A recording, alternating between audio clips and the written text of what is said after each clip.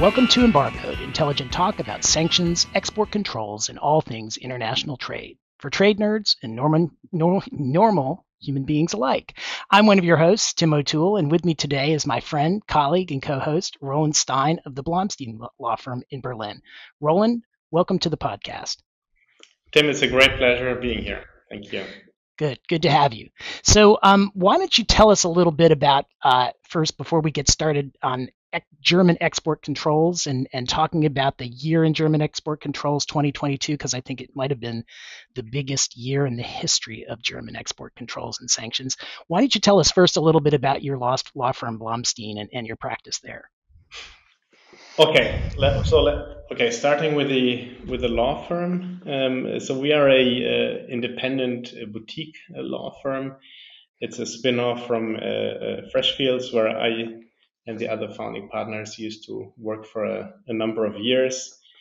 But already in 2016, so seems to be ages ago, we set our own law firm, and we're very focused on international trade, public procurement law, and antitrust. So really the regulation of competition and of trade on an international level. And I think we're now around 20 lawyers and focusing on these areas. If you look, I think of greater interest today is the international trade sector.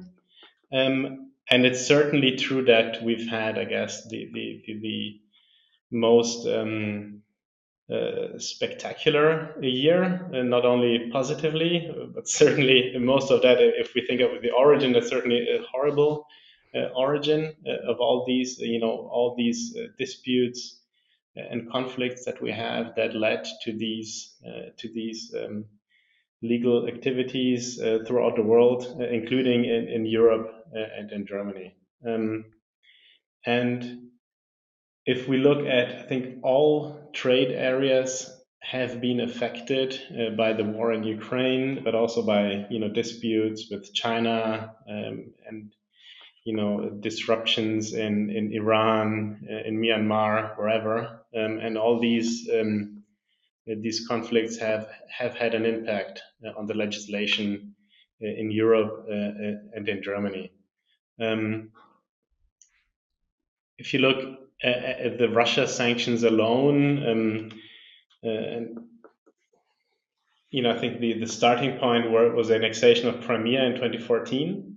And there we had a regulation consisting of 6 pages. And now we have, more than 60 pages, including more than 30 annexes of the Russia sanctions. And then in addition to that, we still have the financial sanctions.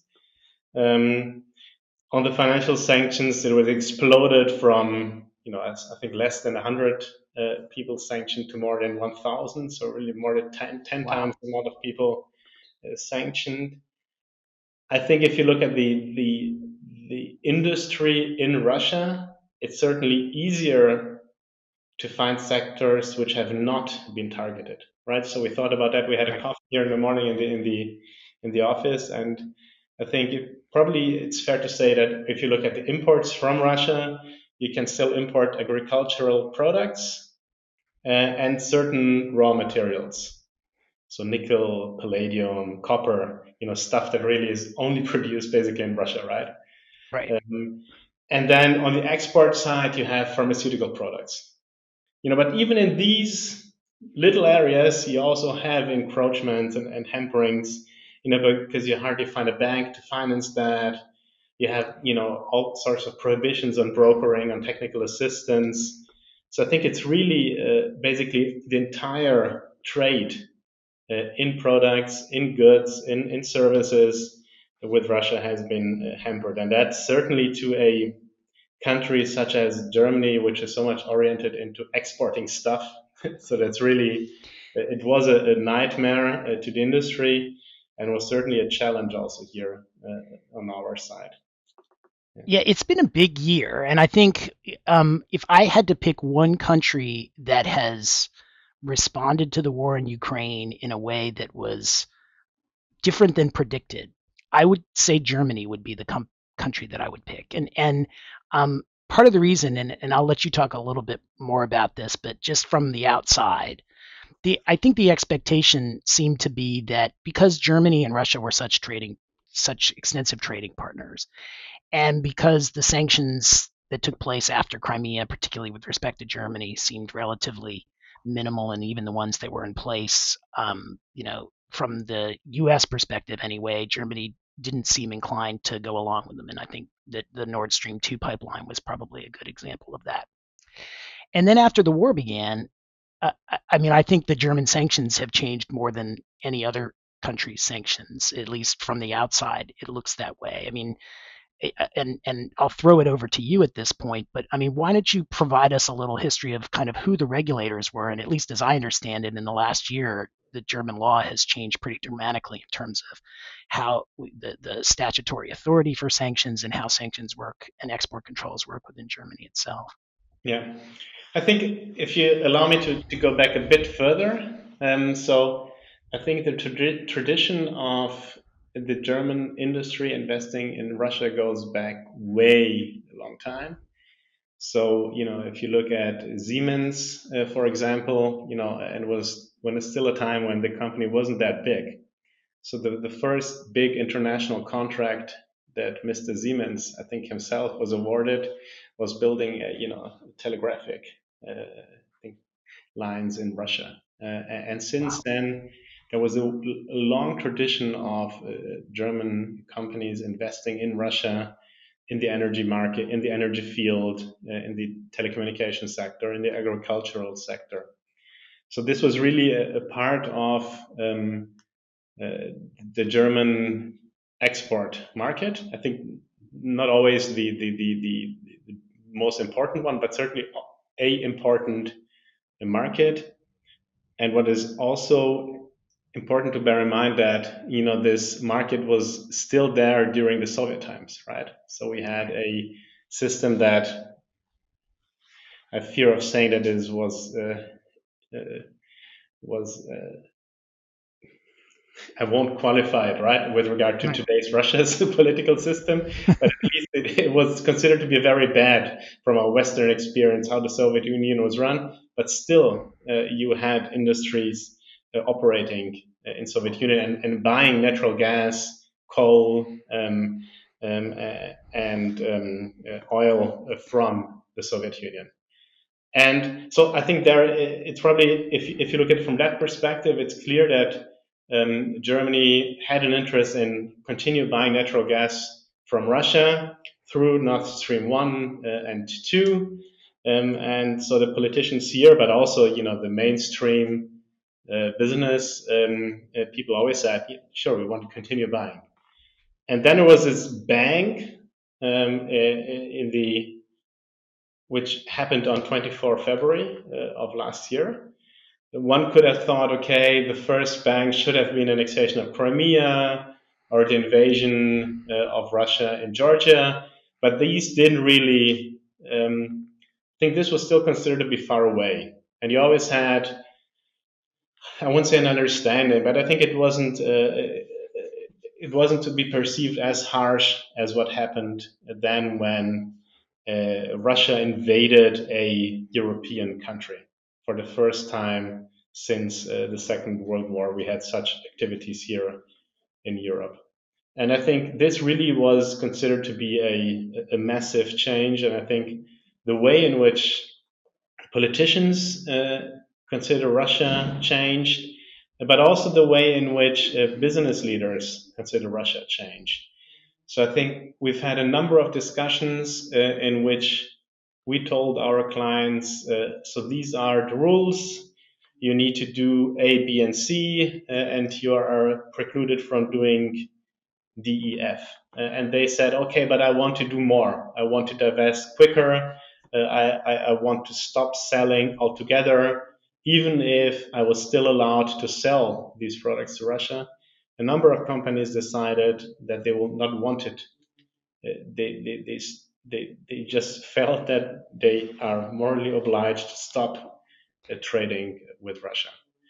And just to jump in here, I mean, I've seen the same thing from the U.S. side. I mean, I've represented as you know, I've represented German clients for years in the export and sanction space. And I think prior to February 2022, what I would get was that whatever export controls or sanctions were in place were kind of a nuisance from the U.S. side. Like complying with U.S. sanctions and U.S. export controls was a nuisance and something that they weren't really was not a priority. Post February 2022, I mean, we have clients now who want updates on U.S. sanctions, German clients who never seemed interested in those sanctions before, want updates on export controls, want to know kind of how do I go through compliance in a way that just hadn't happened prior to February 2022. So I'm even, it sounds like that's even more, um, there's even more energy for that just on the German side, but even for German companies complying with U.S. laws, it's just it's like nothing I've ever seen before. Yeah, and I think one interesting topic, a related topic, I think if you look at this, if we look away, moving away from the companies back to the legislator, I think this is the first time that we've seen the EU acting more aggressively than the US regulator. So I think it used to be, and you remember that from past cases, and this was always very easy for us. So we asked our dear US colleagues to tell us, how are the rules in the US, and then we simply told the client, these are the rules in the US. They prohibit like 80%, and then we told them these are the rules in the EU, so we only prohibit like 10%, right? Yep.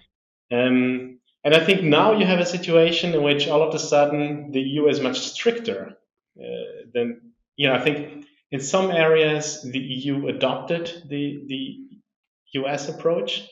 For example, when we do it as in the US, that you add the participation of sanctioned persons, and if the overall participation of a sanctioned person in another company is over 50%, then this other company is considered to be a sanctioned person as well, right? Yep. So I think that this used to be the case in the US, but in the EU it was always that you looked at that separately. But now, so I think, with regard to owner control, I think we basically followed the stricter standard that was being adopted in the US. But if you look at certain areas, I think now the EU, decided to be more aggressive than US. For example, with regard to the export of luxury products, Yep. Or the export of certain industrial components that are still allowed from a US perspective, but are prohibited from an EU perspective. Yeah, the values are very different. I mean, from the U.S. side, the value for a luxury good is usually over $1,000 per good, and I think the EU is 300 euros or something along those lines, and so it's a lot less in the EU, so it catches a lot more goods. Yeah, and if you in addition take into account that you still have you had a lot of road export to Russia, right? So which made it easier, and I think these. They're just some examples of where I think the EU realized that it needed to take a very strong stance here, and it's not afraid of taking that stance. And I think in all the changes that we've seen, and just counted today in the morning, so we had 15 amendments to the Russia regulation, to the main Russia regulation 833, and 5 corrections, so more than 20 legislative steps. Starting with 23 February. And with all of them, the rules always got harder. So I think there isn't one change here which made it easier to export to Russia.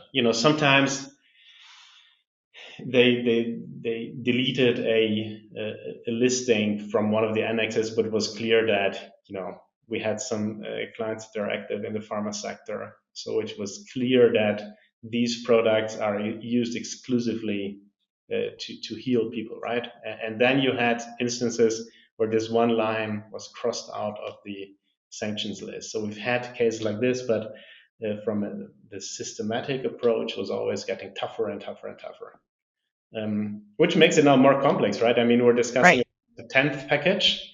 Right? Yeah, is that coming out in the next couple of weeks? That's what I've heard. Well, I don't know. It was supposed to come out some weeks ago, and then it was supposed to. Now it's the idea is to have it as a present to the 24th of February, so the year of the proper invasion. Wow. But we have the black box of certain Eastern European member states, in particular Hungary, which are opposing some of these of the potential areas. And if you look, what you can still can do is there are still some banks operating which are not sanctioned. So Alpha Bank, for example, Right. such a bank could be added to the list. You have certain sectors, such as the civil nuclear sector, so Rosatom, that could be sanctioned. Um, but there, Hungary, and I think in that regard, understandably says, okay, but we're just commissioned them to build a nuclear plant in Hungary, right? But Right. are we expected to do that? And so I think, you tell us we should stop buying coal, we should stop buying natural gas, and now we'll have this nuclear plant, and now we're not allowed to continue building that. So I think Is there are there all, some way? Is there some way to grandfather that through a general license? I mean, the OFAC does that from time to time, where there's a project that it doesn't want to interfere with, but basically wants to impose sanctions going forward. But yeah, I maybe think the we've seen these cases. So, for example, in the crude oil sector, uh-huh. so I don't know with when, but I think it was in late summer. So crude oil and some of the oil products were added to the sanctions list. And there we have a multi-step approach. So first, it was only, if you had oil that came from pipelines, this was still allowed to be imported, which I think makes sense if you look at we have some landlocked countries, Bulgaria, for example, and they have their pipelines coming from Russia. So, where should they buy their oil from if not from Russia, right? Right. So I think the idea was first that you had the transports by sea, which were prohibited, but then you had grandfathering clauses, for example, for certain activities or for on-the-spot acquisitions until I think it was December and February of this year.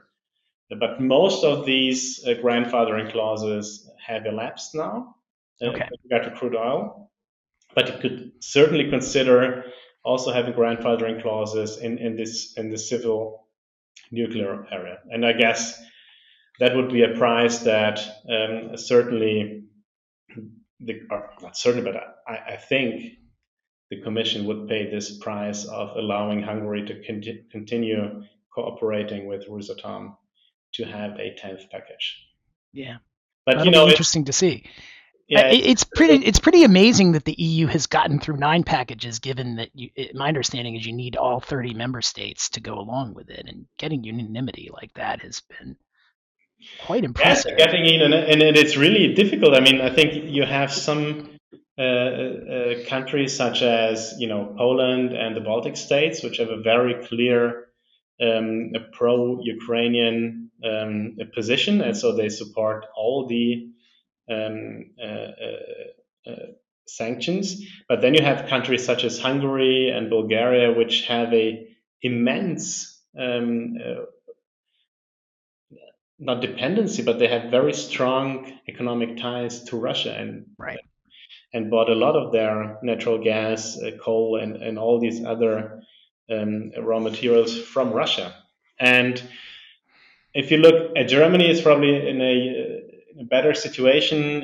It used to buy a lot of its natural gas from Russia, but given the economic power, it was able to simply buy the natural gas from other sources, right? Right.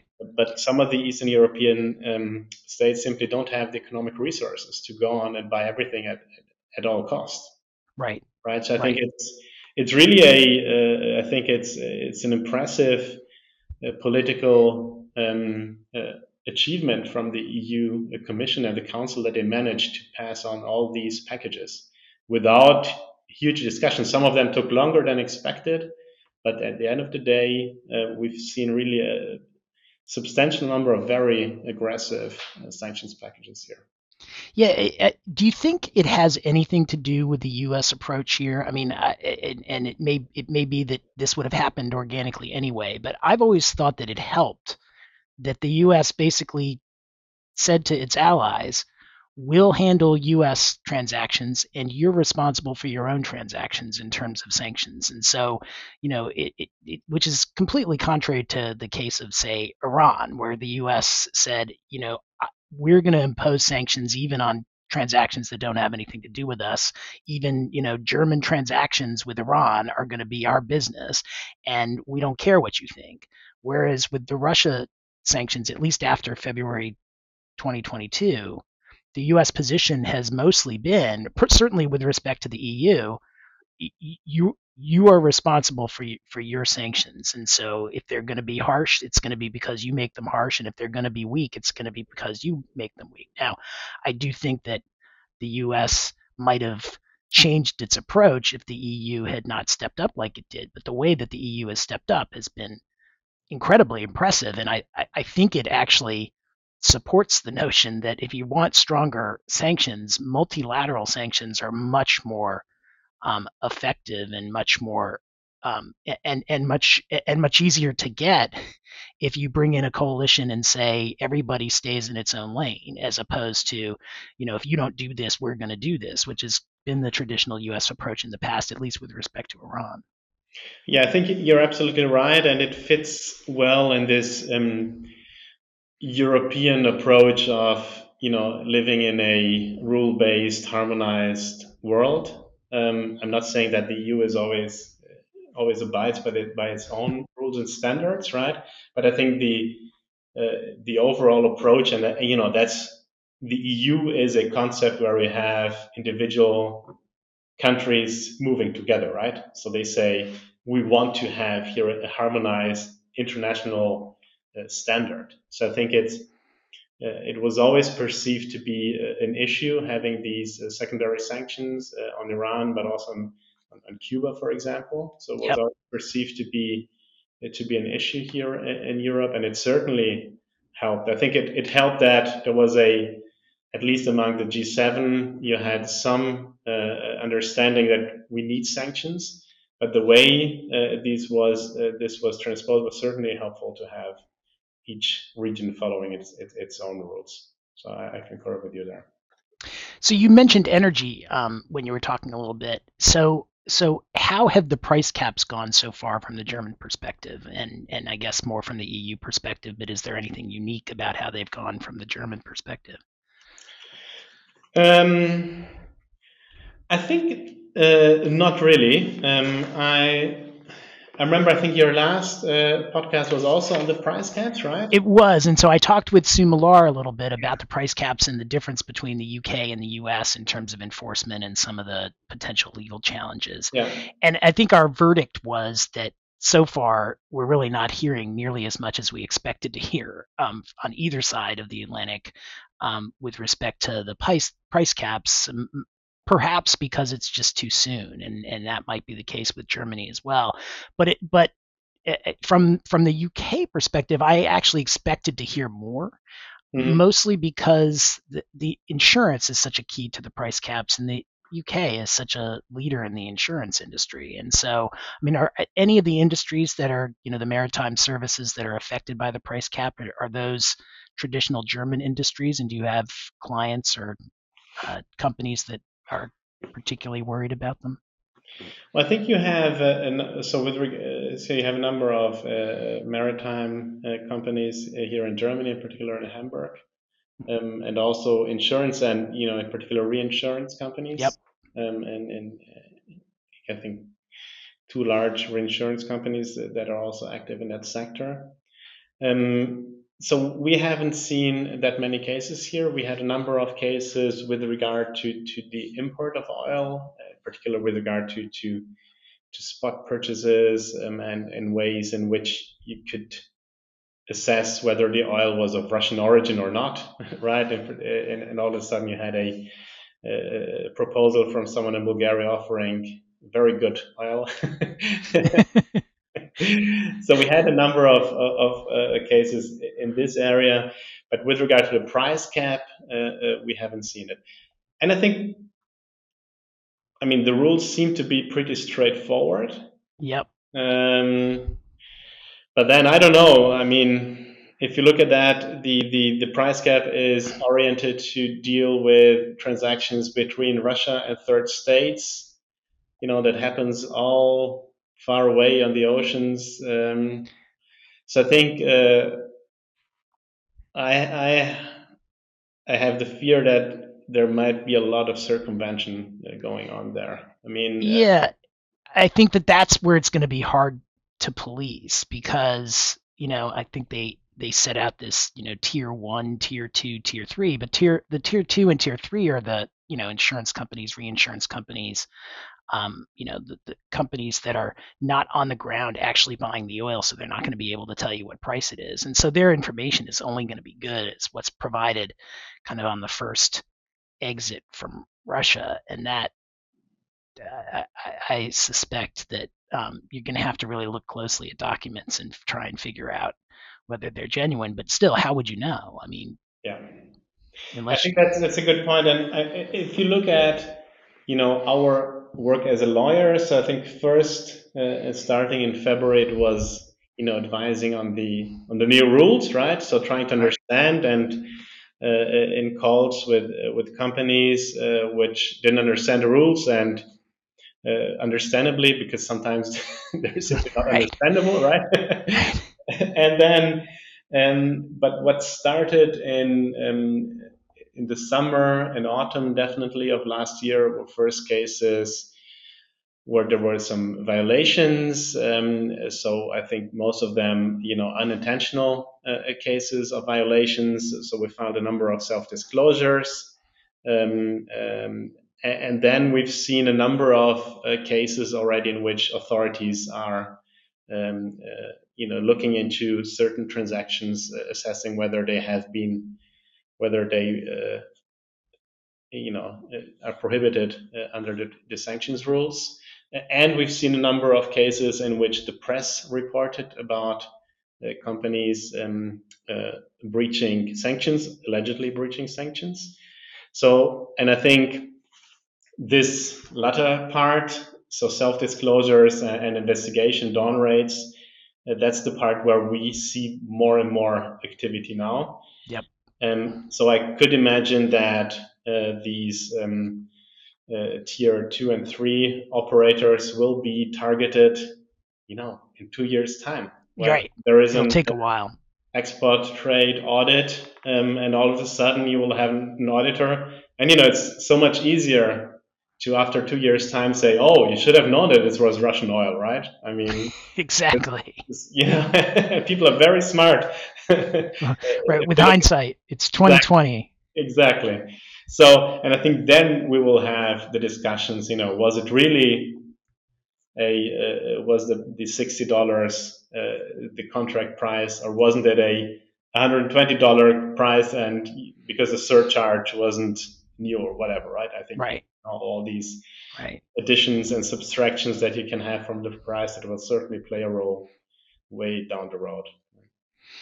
Understood. So my sense from the outside is that um, I think you mentioned some enforcement actions already. Is that the German enforcement agencies have been pretty aggressive? I mean, is that your sense too, or is this just kind of spotlighting a couple of high-profile incidents?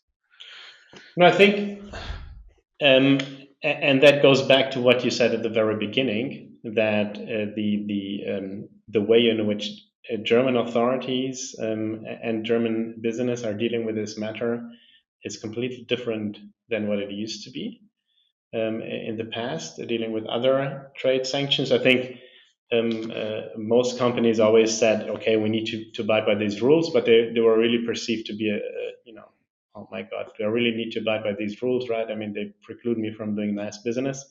But now you have a urgent sense to abide by the rules. And you see that at company level, but also at authority level. And you have a number of very serious public prosecutors that are cracking down, that are looking into every ways of looking into certain transactions. We've seen a number of whistleblower cases in which employees or former employees of the company went to the prosecutor and said, my former employer is selling stuff to Russia and he shouldn't be doing. Um, we also had such a case where the whistleblower turned out to be, not saying the truth, right? Because at the end of the day, that will happen that will sometimes. happen, yes, and it happened in that case already, where we had really it was it was a fake news, right? I mean, Right, the exactly. company was all right. They had a nice compliance system, stopped selling to Russia, but I think it's easy now to make news and to end up in the news. And what you certainly don't want as a company is to be involved with Russia's sanctions violations and be named in the press, right? Right, So that's right. always something that, in addition to our legal advice, what companies will always look for is to consider what the implications will be on the media side. Yep. I mean, it really is an area, and this is true from the US side as well, where companies are not only concerned about kind of staying on the right side of sanctions, but being perceived to be on the right side of these sanctions, Yeah, which, obviously companies would rather have good publicity rather than bad publicity. But I think I've written more memos on the reputational consequences of doing something than I probably in the last year than I probably had in the 10 years before that. that's right. And I think I think understanding the sanctions regulations is already hard sometimes, right? I Yep. mean, even if you have dealt with sanctions rules before, but they're always a novel concept, and I think we have a number of novel issues also in these sanctions, but it's still they're technically quite heavy. And then you have all the classification issues. So does a product really fall under Annex 7 or 8 or 18 or whatever? Um, but then you have this reputational issue where it's really difficult to predict, is it really going to be an issue if I exported, I don't know, butter to Russia, and all of a sudden there is a journalist which says that exporting butter to Russia is the worst thing you can do in your life, right? Exactly. You can pretty much guarantee it. Yeah. Um, so in terms of keeping up with the law, which I think that is kind of a consequence of all these changes, but also kind of a more active enforcement authority. I mean, so my understanding is that prior to the last year, that the German authorities did not put out a lot of guidance. But in the last year, a lot of guidance has come out. Can you talk a little bit about kind of how that process has worked? Because I think we've gotten pretty used to the guidance coming out on over in the U.S. with OFAC. OFAC has gotten better over time in figuring out which questions really are frequently asked and providing answers to them if it can. How is that going from the perspective of the BAFA and BaFin? I think it's getting better. So we have now FAQs from both from the European Commission and from the German Ministry for Economic Affairs, and you have some leaflets from BAFA. So I think in that regard, I think there is a constant revision also of the positions taken.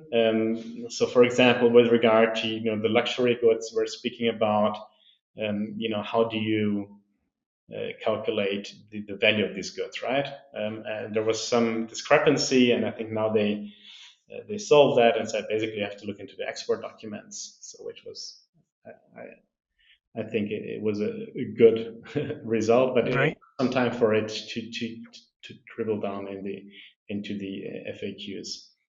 So I think that's getting better.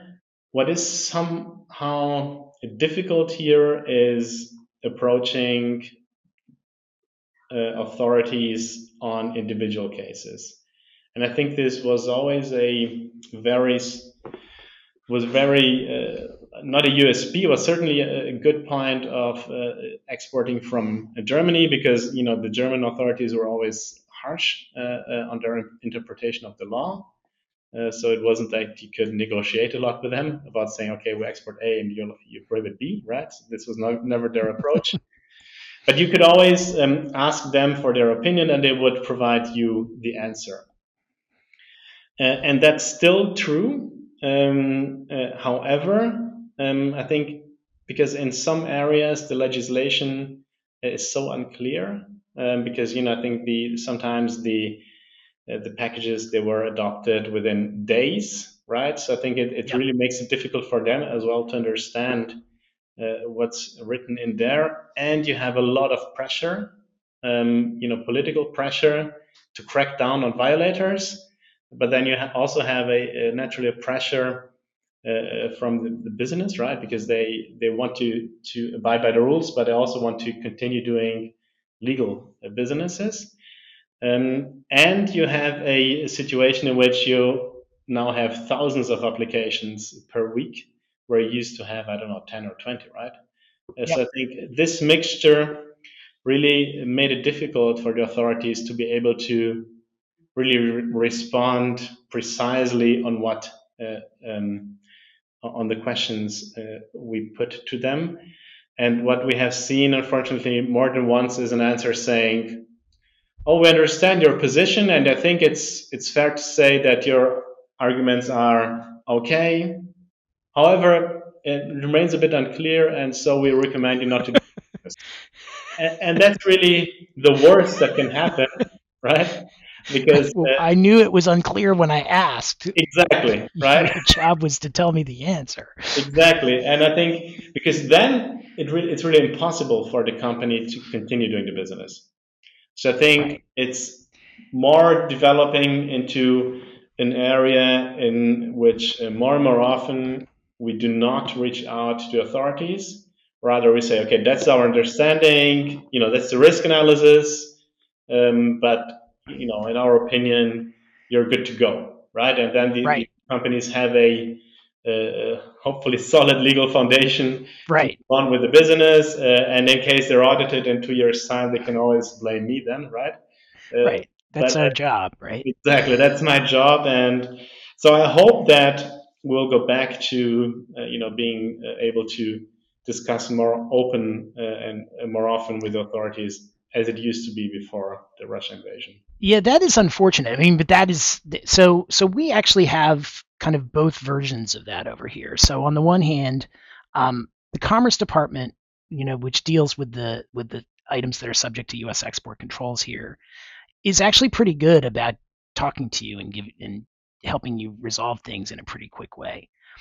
OFAC is not nearly as good, and in fact, it has been suggested that OFAC has had a policy of strategic ambiguity, meaning they're ambiguous and they kind of don't want you to know the answer because their hope is that if you can't figure out the answer, you won't do the transaction, and so they'll stop even more transactions than they've prohibited if they keep things ambiguous. Whereas if they provide clarity, then people will get right up to the line. And I think that sounds like where Germany's at, but I think what you're talking about after that is what's happened here as well, where essentially because you'll never get an answer out of OFAC, it's kind of left to the sanctions bar to figure this out without any help from the regulators, which is a lot harder, but essentially kind of puts us at like we have to call it and then say, we could be wrong, but we this Yeah, is our best estimate of what is allowed and what's not. And if follow our advice, there's still some risk, but here's why we think the risk is X, or why we think the risk is higher than X. But it becomes a risk analysis because essentially you wind up telling them, here's what I think the law is, but there's no guarantees because we can't get any clarity from OFAC. yeah, yeah. I think that's where we were heading. I would say that I wouldn't say that the reason for their ambiguity is because that's a purposeful. And I guess OFAC would never admit of doing No, OFAC does not admit to strategic exactly. ambiguity. But I think, I guess it's more a question of just being overwhelmed. And in addition to that, BAFA is not only competent of dealing with export sanctions, but also they're the authority, dealing with state aids in the area of electricity, of gas. So they had to deal with all these state aid schemes during the February, March type. So they really had a lot of work in their agenda. And then a number of agents that were dealing with export control matters, they were dragged on to other departments dealing with the state aid issues. Because and there was, certainly was I presume there was a political decision to say, okay, we need to save the German economy from collapsing because the energy prices are so high. So we need to really get the money to the companies as quickly as possible. And this was perceived to be less of an issue of dealing with complicated export control matters because of companies wanted to export to Russia. So I think the ambiguity was more of you had less people to deal with more complex questions. Yep. You had more people dealing with just getting the money. Right, getting money moving. Exactly. Yeah. Interesting. So my understanding is in the past year that Germany has also passed 2 new sanctions laws. I mean, pretty groundbreaking sanctions laws, and different, at least as I understand, than anything that's really come before. Can you talk about both of those quickly and kind of how that's affected German sanctions law and practice? Yeah, I think we're not seeing, or I think we're not seeing the results yet of these new sanctions enforcement acts. But I think the rules that are being set now will really change the way in which sanctions are imposed. But perhaps if I can start at the EU level, Sure. you always have, I think the material prohibitions are set by the EU legislator, which says, okay, it's prohibited to sell, arms to Russia. And then and there is always a clause in the regulation saying member states must provide for penalties for cases of breaches. And that's in, I guess, all sanctions regulations. And then in each individual member state, you need to have a legislation saying it's prohibited to sell arms either to Russia or simply referring to the regulation at EU level. And Germany has been doing that, and in all other or most other member states have been doing that throughout the history. So you will have prohibitions being sanctioned at member state level throughout the EU. The way they deal with these enforcement cases is different. So in some countries it's a criminal offense, in others it's an administrative offense. In other countries you have a mixture, depending on whether it was intentional or negligent. So I think there you have a different setup. And then you have 2 developments. At EU level, the EU is trying to strengthen the way that member states need to deal with the sanctions. So they're saying you need to provide for stronger rules. For example, and this is something that will probably lead to changes in German legislation, you also need to provide for criminal offenses, I guess, for cases of non-intentional behavior.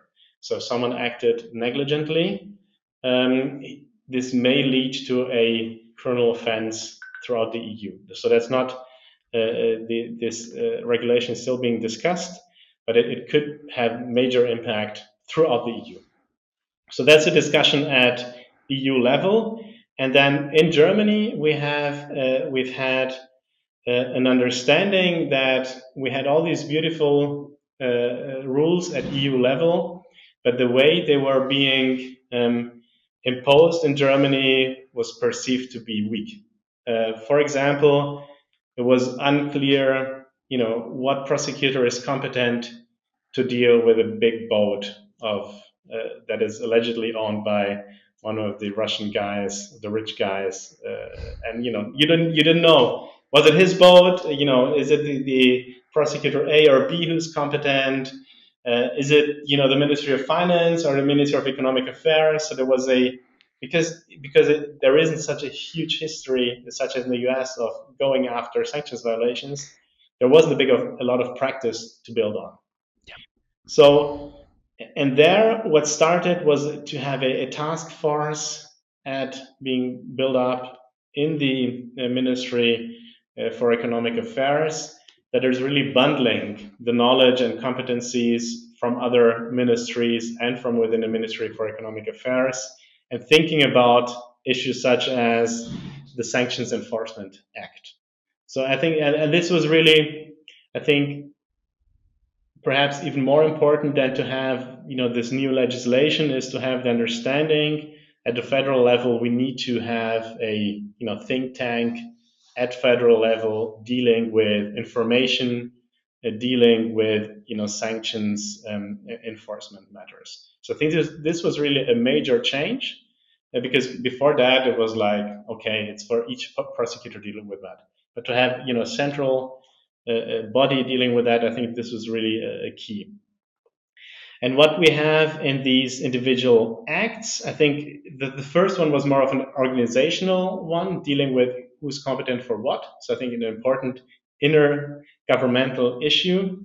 And the second will really be, putting this information into the right place. So there is a central office for sanctions enforcement, which will be created. And the idea is here to channel information on sanctions enforcement and AML into the central office. This office's job will be to set up a central register where you will have a number of information, in particular, is asset A owned by a sanctioned individual? And that's an information that nowadays isn't available, right? Right. And then you will have, once you have the information on who is sanctioned, what property is blocked. So I think this could really be a game changer.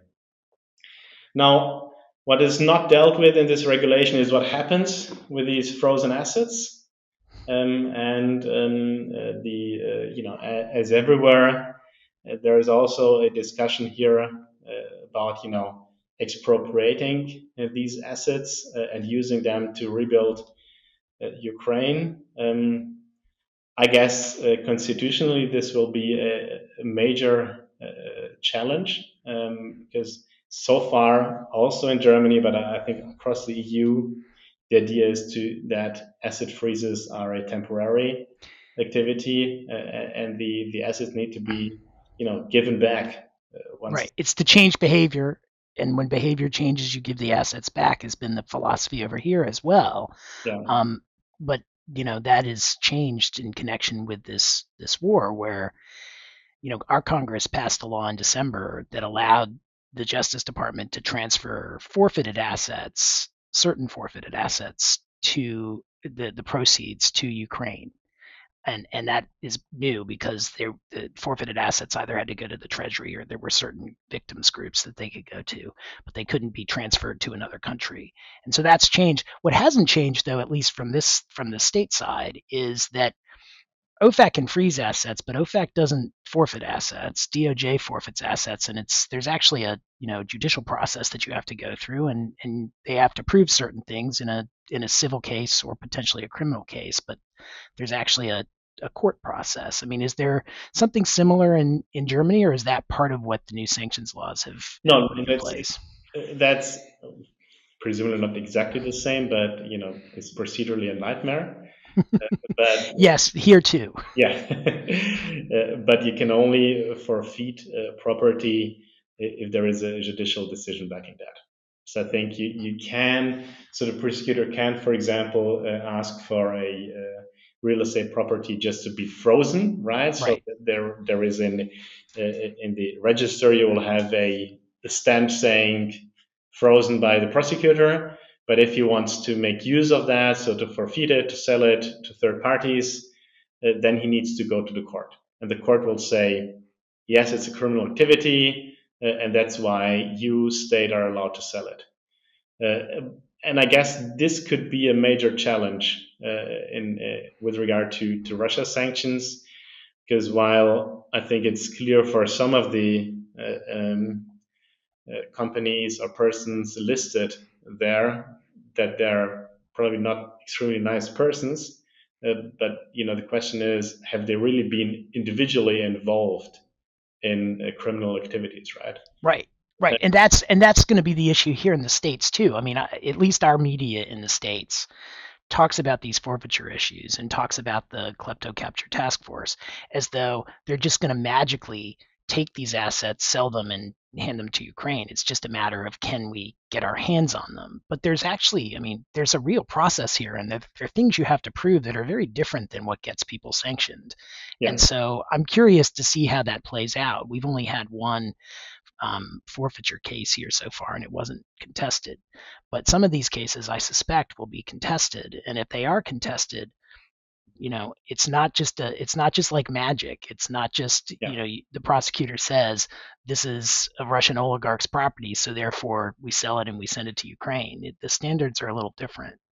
Yeah, and I think you have the constitutional law issues, which certainly are, legally extremely interesting, or what can say challenging, right? I mean, the law develops also with these dispute, right? So the Nuremberg Yep. trials also led to a development of the law, which was different, right? And I think Right. you always have these conflicts which can lead to a change of legislation or of the law. I think if you look at it from a policy perspective, I think you can always also make an argument to say, okay, if we really, take their money, right, to make it bluntly, uh, are we really making sure that in the next case we can use sanctions in the same way, right? Because we want people to go back to being civilized persons again, right? To coming Yes. to being businesses would want to trade worldwide. And if we take away the money, then it's clear that a sanction is a punishment. Well, and yeah, it's totally a punishment, and it's not even clear with respect to what the media would call Russian oligarchs what the point of the punishment is. I understand the sanctions rationale for this. The sanctions rationale is we want to put pressure on Putin to change his policy and end the war in Ukraine. And the most wealthy Russian executives are people who will likely have influence and power over Putin because they control significant portions of the Russian economy. And so if we make life difficult for them, maybe they'll go back and say to Putin, stop. Right? That's the theory. And so but if you essentially take you don't just make life difficult. You essentially take away any incentive they have to go back to Putin because the property's gone. It's actually been sold and sent over to Ukraine. You don't have those sorts of incentives because at that point you just basically turn everyone in the Russian elite into an automatic enemy of the West because they've basically said, well, they're on the there's no point in me actually trying to change policy because I'm going to lose what's out there regardless of what I do. So you don't change behavior at all. You essentially just impose a penalty. And it's not clear to me what the point of that penalty is because at least some of the wealth that's obtained in Russia was obtained through lawful businesses. And I don't think there's much of an effort to figure out, who obtained their wealth in ways that we would appreciate from the Western side, who is just as morally righteous a billionaire as some of the US billionaires. There's not any real effort to do that. It's just basically if you have X amount of money in Russia, you're viewed as a Russian oligarch. And while, I can understand that from a putting pressure on Putin standpoint, this notion that you would um, penalize everyone with such a broad brush. I mean, I'm sure there's lots of people you could make the case for penalizing and who've engaged in potentially criminal activity, but that's not what anybody's looking for. They're just kind of painting with such a broad brush that it is hard to understand from a culpability standpoint why you'd impose penalties automatically without more of a finding than just this person is Russian and they have a lot of money. Yeah. Yeah, and I think the issue is it sounds so fair, right? To take the money of these extremely rich people that are Right. so closely tied to such a bad government, right? Which is invading a foreign country. Yep. And I think just the problem with this fairness feeling, at the end of the day, whoever the person is, he will have the right to challenge that at the constitutional court in the US, in Germany, in Paris. And at these constitutional court level, the decision will be taken whether there was sufficient criminal activities to warrant such a forfeiture. Right. And I think that's really also, if you look at the Ukrainian side, I think it's also difficult then imagine if the West starts to say, okay, we will give you all this money that we seize from Russia, and then at the end of the day, it all falls apart because the legal challenges all of a sudden are successful. Well, then I think that won't be helpful for Ukraine as well, right? So I think Right. I think we need to have this debate whether that's possible or not before promising any huge sums to Ukraine, right? Exactly. A more realistic debate about it, and because I think it's very satisfying to tell voters, well, we're going to support Ukraine and you won't have to pay for it. We're going to make the Russians pay for it. And I understand that sentiment. I mean, and again, I mean, what I was saying before about Russian businessmen, I'm not trying to come out and say, I wasn't pro oligarch. I was just pro due process at this point. It was more of a, if you're going to punish people, you really ought to prove things about those people that go beyond just their wealth and their nationality. But I think when it comes to paying for what's going on in Ukraine, it certainly seems like an ideal solution to have Russia pay for it, but actually making that happen may not be a very realistic promise either over there or over here. I mean, that's the overall public international law approach, right? That if you are an aggressor, then you need to pay for what you've done wrong, right? The problem is, at the end of the day, even though it's certainly at least in a political debate, you're not allowed to say that we will have a negotiated solution at some point in time. But if you look at all the recent wars, have always been solved, at the negotiation table. So I hope that someday this will also be possible for this horrible war. Yes. And then you will have a settlement, I guess, also financially on what damages are paid. Right. And to be clear, I mean, Russia should pay, but actually figuring out how to make that happen is very difficult, I think. Yeah. All right. Well, this has been incredibly interesting, Roland. I'm going to give you a shot at any last words, but I think it's been a pretty monumental year for German sanctions, and I really appreciate you coming on the podcast to explain it. Yeah, no, thank you. It's been very nice talking to you, and let's see how this year goes. We hope it will end without sanctions, because this would mean that the war is over, right? 100% agree. Yeah. Stay sanctions free, everybody. Thanks a lot for listening.